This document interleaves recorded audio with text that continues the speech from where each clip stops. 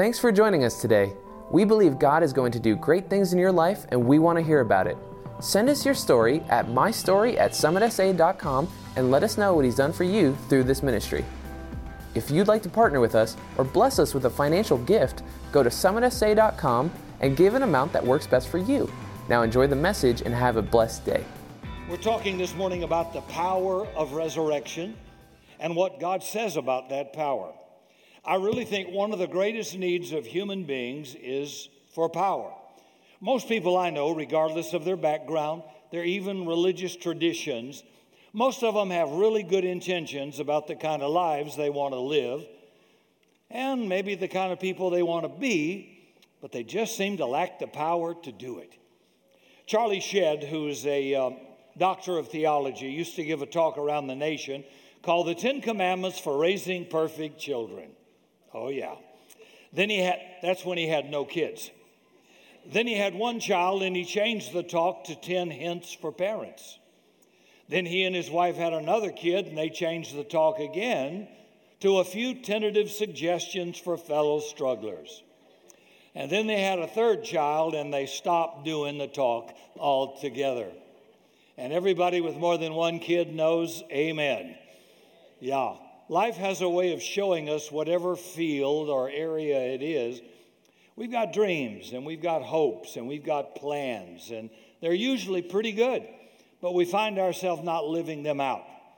I somehow lack the power to be who I want to be, to do what I want to do. Seems to be the human condition. Well, there once was a group of human beings who were followers of Jesus, just a scraggly little group at first. And then he was crucified, and they thought, well, our dream is finished. But then something powerful happened. Something historical happened to create this movement where these people were gripped by a conviction that something had happened that changed everything.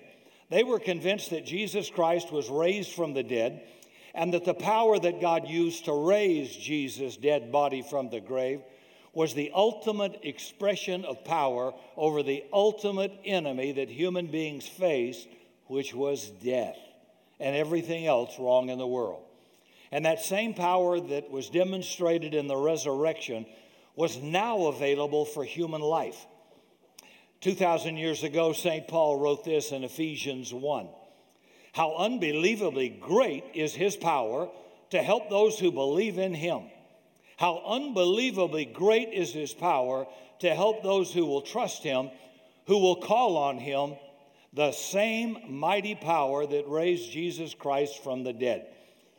So for a couple of moments, let me talk about that power in the lives of ordinary people like you and like me. And I believe to the core of my being, it's the only hope of the human race. Let me start with a story about a guy named David. And I want to walk through some of the highlights and lowlights of his life and how he met God and how he found strength and power in God. That'll get us to the resurrection and what it means to you and what it means to me. At the beginning of David's life, remarkable things start to happen. He's a guy of exceptional gift and exceptional potential. One day, a prophet named Samuel came to David's family and selected David and said David had found favor with God. He actually anointed David to be king, although Saul was currently the king of Israel. Great things are going to happen in this young man's life. And for a while, boy, they did. Sometimes life kind of turns out that way for a while. Well, David ends up going to King Saul's palace. He becomes a favorite of the king. King Saul loves David. David becomes best friends with the king's son, Jonathan. He marries the king's daughter, a good career move back then. And then he becomes a warrior, wildly successful in his culture. He is so heroic for his battlefield achievements, people actually sang songs about the greatness of this boy named David. Everything he touched turned to gold. He's got a charmed life going. But then a funny thing happened to him on the way to the top. It all fell apart. And little by little, all the things he achieved started to get stripped away from him. He became so successful, King Saul got jealous of David. David was now on more TV channels than King Saul. He was drawing bigger crowds. And all of a sudden, he picks up a spear one day and he throws it at David. He just loses it. David has to flee for his life. He loses his job, his income, his security. And some of you know what that's like. He even loses his marriage. And some of you know about that. Saul's trying to kill David. David's wife helps him escape, but she ends up being taken back by her father, King Saul, and given to another man as a wife. Kings could do that in those days. So David's lost his marriage, his family, his position. He tries to go see Samuel, who's his mentor, but Saul hears about it and sends soldiers, and David has to make another escape. Shortly after this, the prophet Samuel dies. David will never see Samuel again, never get advice or guidance from his old mentor. So David tries to run to his best friend, Jonathan. And Jonathan loves David, but he won't lift a sword against his father, King Saul. So David has to run away again, and he's never going to see his best friend ever. That's how bad it is for David. And then it gets worse. Israel is so hot, he's got to leave. He loses his home, his culture, his language. He's got nowhere to go. So he runs for safety to a city outside of Israel called Gath. Gath is the home of the big guy. You might remember the one on human growth steroids named Goliath, the big guy, the Philistine. And David is run now to a town of the Philistine, his enemies. He's looking to his enemies for refuge. He tried to get them to have pity on him, to take him in. He pretends to be insane. He foams at the mouth. He scribbles on the gates, but they won't take him in. He's killed too many Philistines. They're terrified. It's a setup. They kick him out, and he ends up living in a cave. Not a condominium, a cave.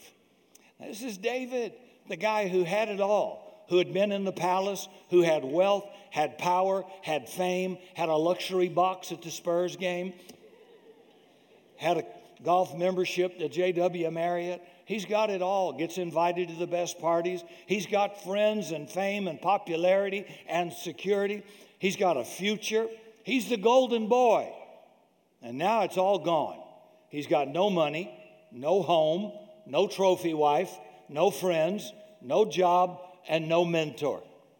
I don't know how you're feeling this morning, but it ain't that bad. Come on. It's not that bad.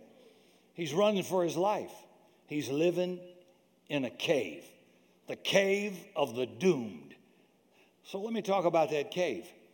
The cave is where you end up when all your props, all your supports, all your gifts, all your awards get stripped away.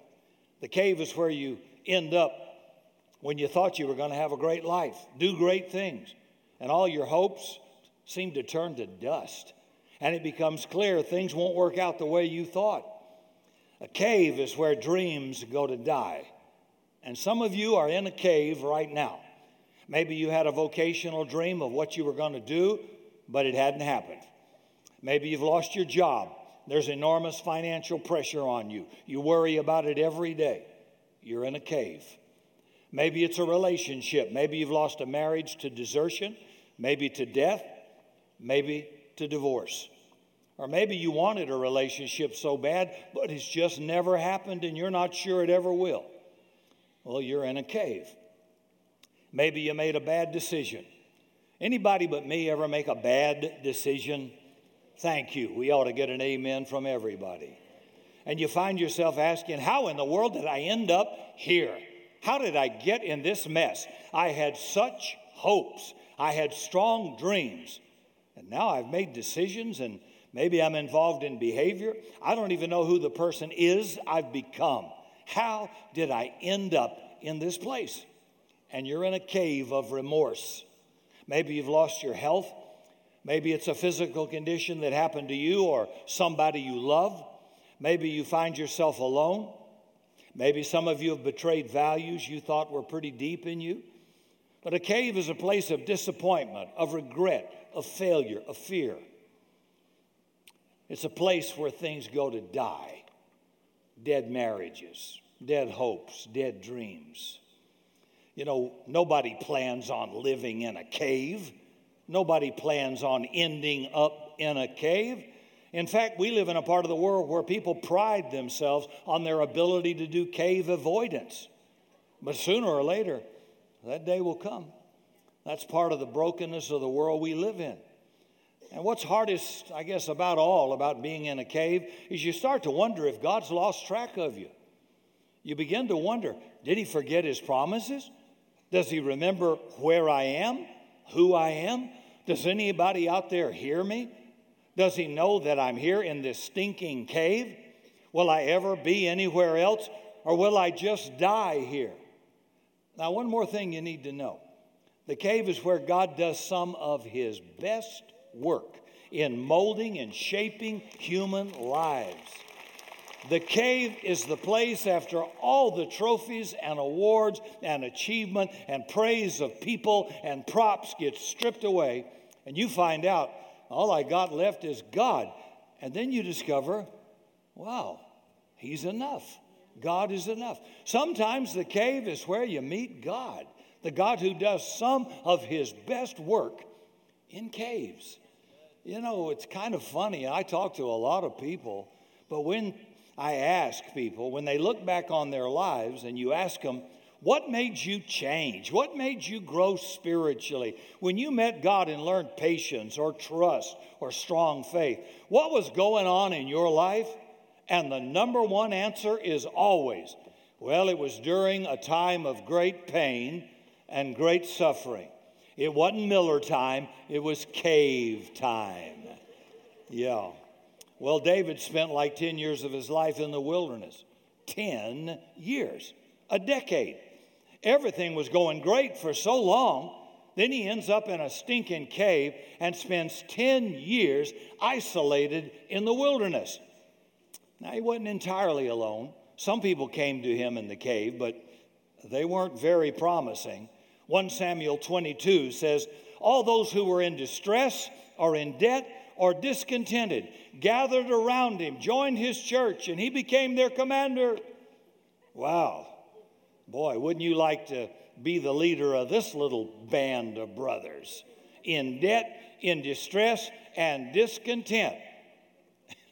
I'm thinking, it just isn't looking good for David at all. So David and this little band of thumb-sucking whiners establish a refugee community in a village called Ziklag. They take wives, they have families, and then one day the men are off to battle. When they come back to the village, it's burned, and all their families are gone along with the belongings. Their wives, their sons and daughters and possessions have all been taken captive. They've lost everything. And it says in 1 Samuel 30, so David and all of his men wept aloud until they had no more strength to weep. You ever cry like that? Probably did privately, in a car, in a room somewhere where nobody's around. David and his men are so overwhelmed with hopelessness and sadness, they cried until they could cry no more. No more strength. And then for David, it gets worse. 1 Samuel 30, verse 6. David was greatly distressed because his own members, his own team, were talking about stoning him. This is a bad day at work. And David's probably thinking, what did I do to deserve this? This is David, a fugitive from his own country. His king has tried to kill him. He's lost his mentor. He's lost his best friend. He's lost his trophy wife, lost his future, lost his security, lost his reputation, lost his money, lost his home.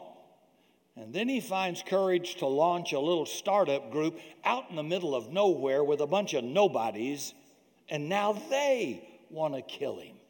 That's a bad day. And then comes one of the most amazing verses in the Bible, 1 Samuel 30, verse 6.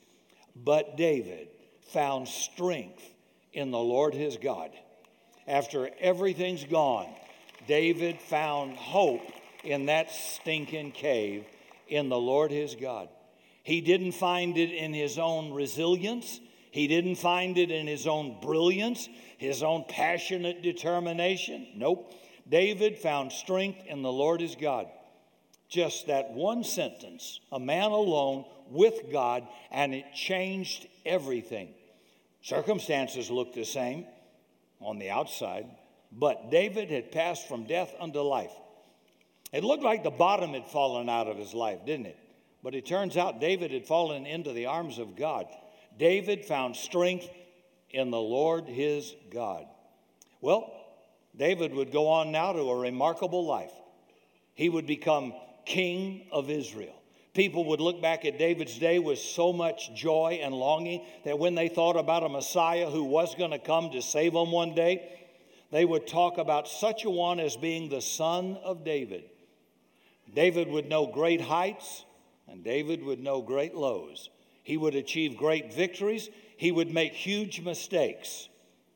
I just wonder over a cup of coffee with you out in the cafe or something, I just wonder how often for the rest of his life in a quiet moment, when he wasn't fighting Philistines or ruling a nation, under stress, he'd be alone. He'd go back in his mind to a cave where he once was alone, where he had lost everything, and even his own people are against him. But he found strength in the Lord his God. I wonder if you've ever done that. I wonder, cave dwellers, we all are, if we know what it is when everything gets stripped away, to find strength in God, who said, I'll never leave you or forsake you. It turns out God understands all about caves. That's why he sent Jesus. It turns out that when Jesus came, just like David, for a while, he was the golden boy. Everything turned out great. Everything he touched turned to gold. People loved his teaching. They'd come to him. Those in distress, in debt, discouraged, those sick, lame, lepers, those who were outcast, those who didn't vote for the party they thought they should have voted for. I'm messing with you now. He let everybody come. Republican, Democrat, Independent, and those who didn't vote. They would come to him and he would heal them. He would touch them. He would embrace them. And word began to spread. Crowds were huge until one day he comes into Jerusalem.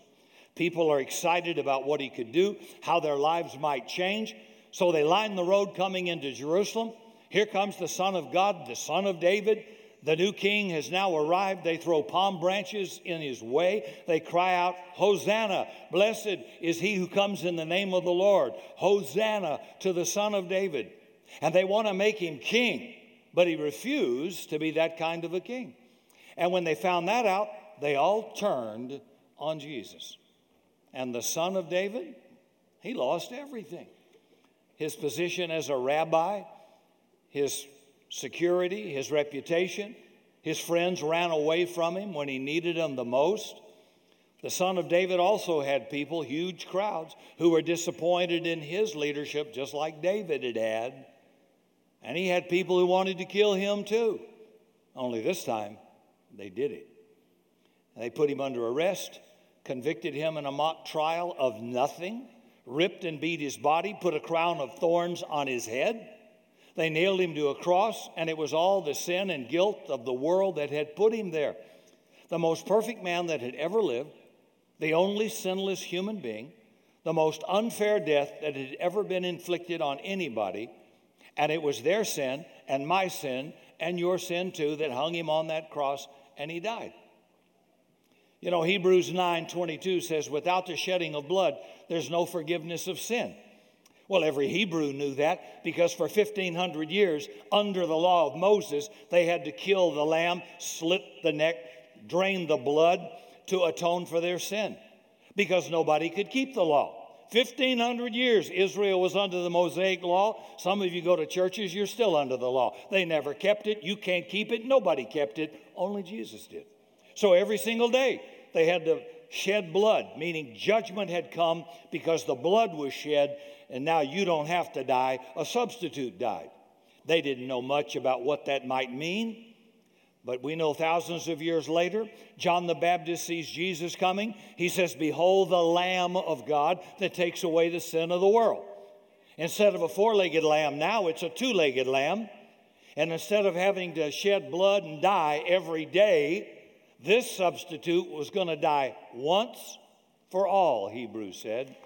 And there would never be another judgment for anybody who put their faith in him. So I don't have to atone every day. I don't have to kill something. I deserve death, but I already died. I died in Jesus when he died. I was judged in Jesus when he died. And I was raised to new life. We celebrate in baptism. When he came out of the grave, I inherited eternal life. I never have to be afraid of judgment or death ever again. Wow. That's why it was called good news. Well, Rick, surely I need to do something. No. The Bible says that salvation is a gift of God. Anybody ever get a gift? Why, shoot, yeah, you do. A gift is something somebody bought, they offer it, and somebody received it. If you paid for it, even a good deal, it's a purchase. It's not a gift. So it says, not of works, lest anybody should brag. Well, I've never been drunk. What are you doing, bragging? See, you can't get justified. You can't get to God through good works. Now, there's nothing wrong with a good work. It just won't get you to heaven. Only Jesus can get me to heaven. So he shed his blood. I am now forgiven. I have now been accepted in the beloved through Jesus. And when God sees me, he sees me as having been judged, and I am the righteousness of God in Christ Jesus. It says, he who knew no sin, that's Jesus, became my sin, so I might become the righteousness of God in Christ. So while my wife might not believe it, I am a righteous man. I have been given righteousness by Jesus. And so have you if you've accepted Jesus. I'll never be judged again. Don't use that word as a believer. Well, I believe God's judging me. No, he's not. There are sometimes consequences for a dumb choice, but it's not judgment. Judgment would require eternity away from God. And Jesus already suffered. He said, my God, why have you forsaken me? I'll never be forsaken. He tells me I will never leave you, never forsake you now. So he's died the death, taken the judgment. The sin of the whole world is laid on him, and all I can do is accept it. That's it. Well, it just seems too good to be true. Well, it is too good, but it is true. And that's why it was called good news. I thought all the years I went to church, all I heard was bad news. And Jesus said, I'm going to give you good news. Buddha can't match it. Allah can't match it. Muhammad can't touch it. Hare Krishna, he can't do it. Sorry, George Harrison. Sorry.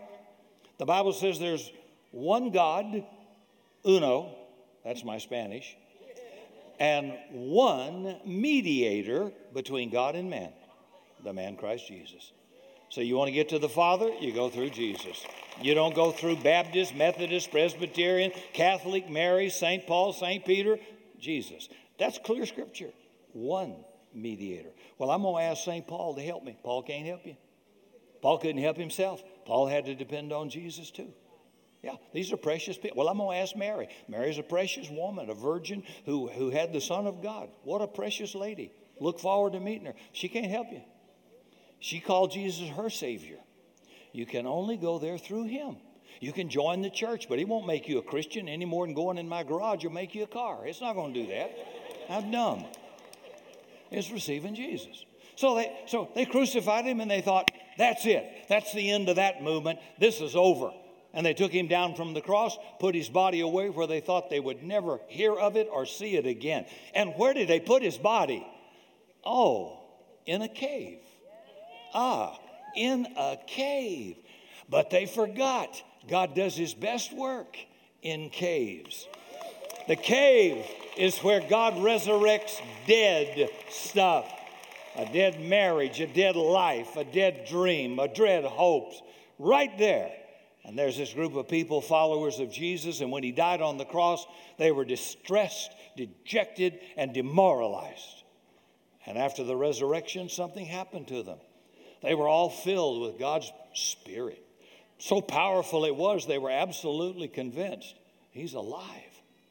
Now, that doesn't mean all their problems went away any more than it does for you or me. They'd travel around the world. They would exhaust their energy. Most of them would give their lives for the one they loved. But what's remarkable, they did it with great joy. They just thought they're getting the deal of a lifetime. They became an unstoppable force, this power inside of them, and it changed the world. Actually, Scripture says they turned the world upside down. But now it's our day. And now this news comes to every man and every woman, and there's a decision because we're people who live in caves. And sometimes, sadly, it's possible to say, well, I guess I'll just stay here in this cave. Or, well, I'll just try to live here in the cave in my own strength and my own abilities. Or some say, well, I'll just complain about what an unfair thing my particular cave is. Oh, you're a joy to sit with. And I know people like that, and you do too. They just won't stay in the cave. I don't think it'll ever be different, Rick. You don't have any hope. I think I will not die to everything I want for myself in order to follow this one man who is the hope of the world. And unfortunately, people make that decision sometimes, and they end up living a small, miserable little life. Maybe they'll be successful, maybe not, but their soul will wither and die. But sometimes people kneel down in that cave. I know I did. I hope you will.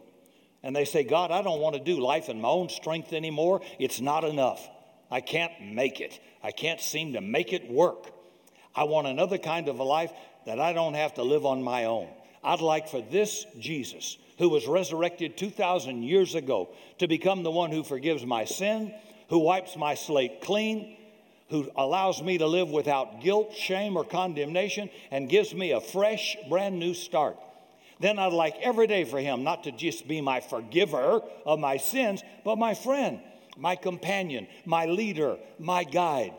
And I'll seek to do with your help, Lord, and with the help of your Holy Spirit, whatever I need to do to arrange my life in such a way I can stay in close contact with you. And I'd like to do life like that one day at a time for the rest of my life and then forever in the world to come. And you know, folks, you can make that decision. It doesn't mean every problem you have will go away. It won't. It means that you can know power to be forgiven, power to be loved, power to have meaning and purpose in life, power to grow, power to change, power to be transformed, power to overcome an addiction, so that when you get to the end of this one quick little life, you can look back on it and say, thank you, God, thank you. In the cave, ladies and gentlemen, that's where God does some of his best work, in a cave. Because a cave is where God loves to resurrect dead stuff. Let's pray together. Amen and amen. Sometimes on a weekend like this, it can get so busy, there's not even a moment to think about God. So let me invite you to do that in this closing moment right now, to reflect on the wonder, the miracle of you. You're alive. You're thinking here. You're sitting here. There's a you because God made you. God loves you immensely, and he knows all about your cave. And if you've never responded to him before, you can do that right now, right in your cave. And you can pray a simple prayer like, God, you know all my brokenness, my sin, my regret. You know all about my cave. I'm tired of trying to handle the cave by myself. I'd like to live in forgiveness and healing through what Jesus did on the cross. And I'd like to invite Jesus to be my forgiver, my friend, my guide, and my leader. One day at a time as I walk through this life, and then forever in the life to come. Thanks for joining us today, and may God richly bless you. For more information on Summit Christian Center, visit summitsa.com.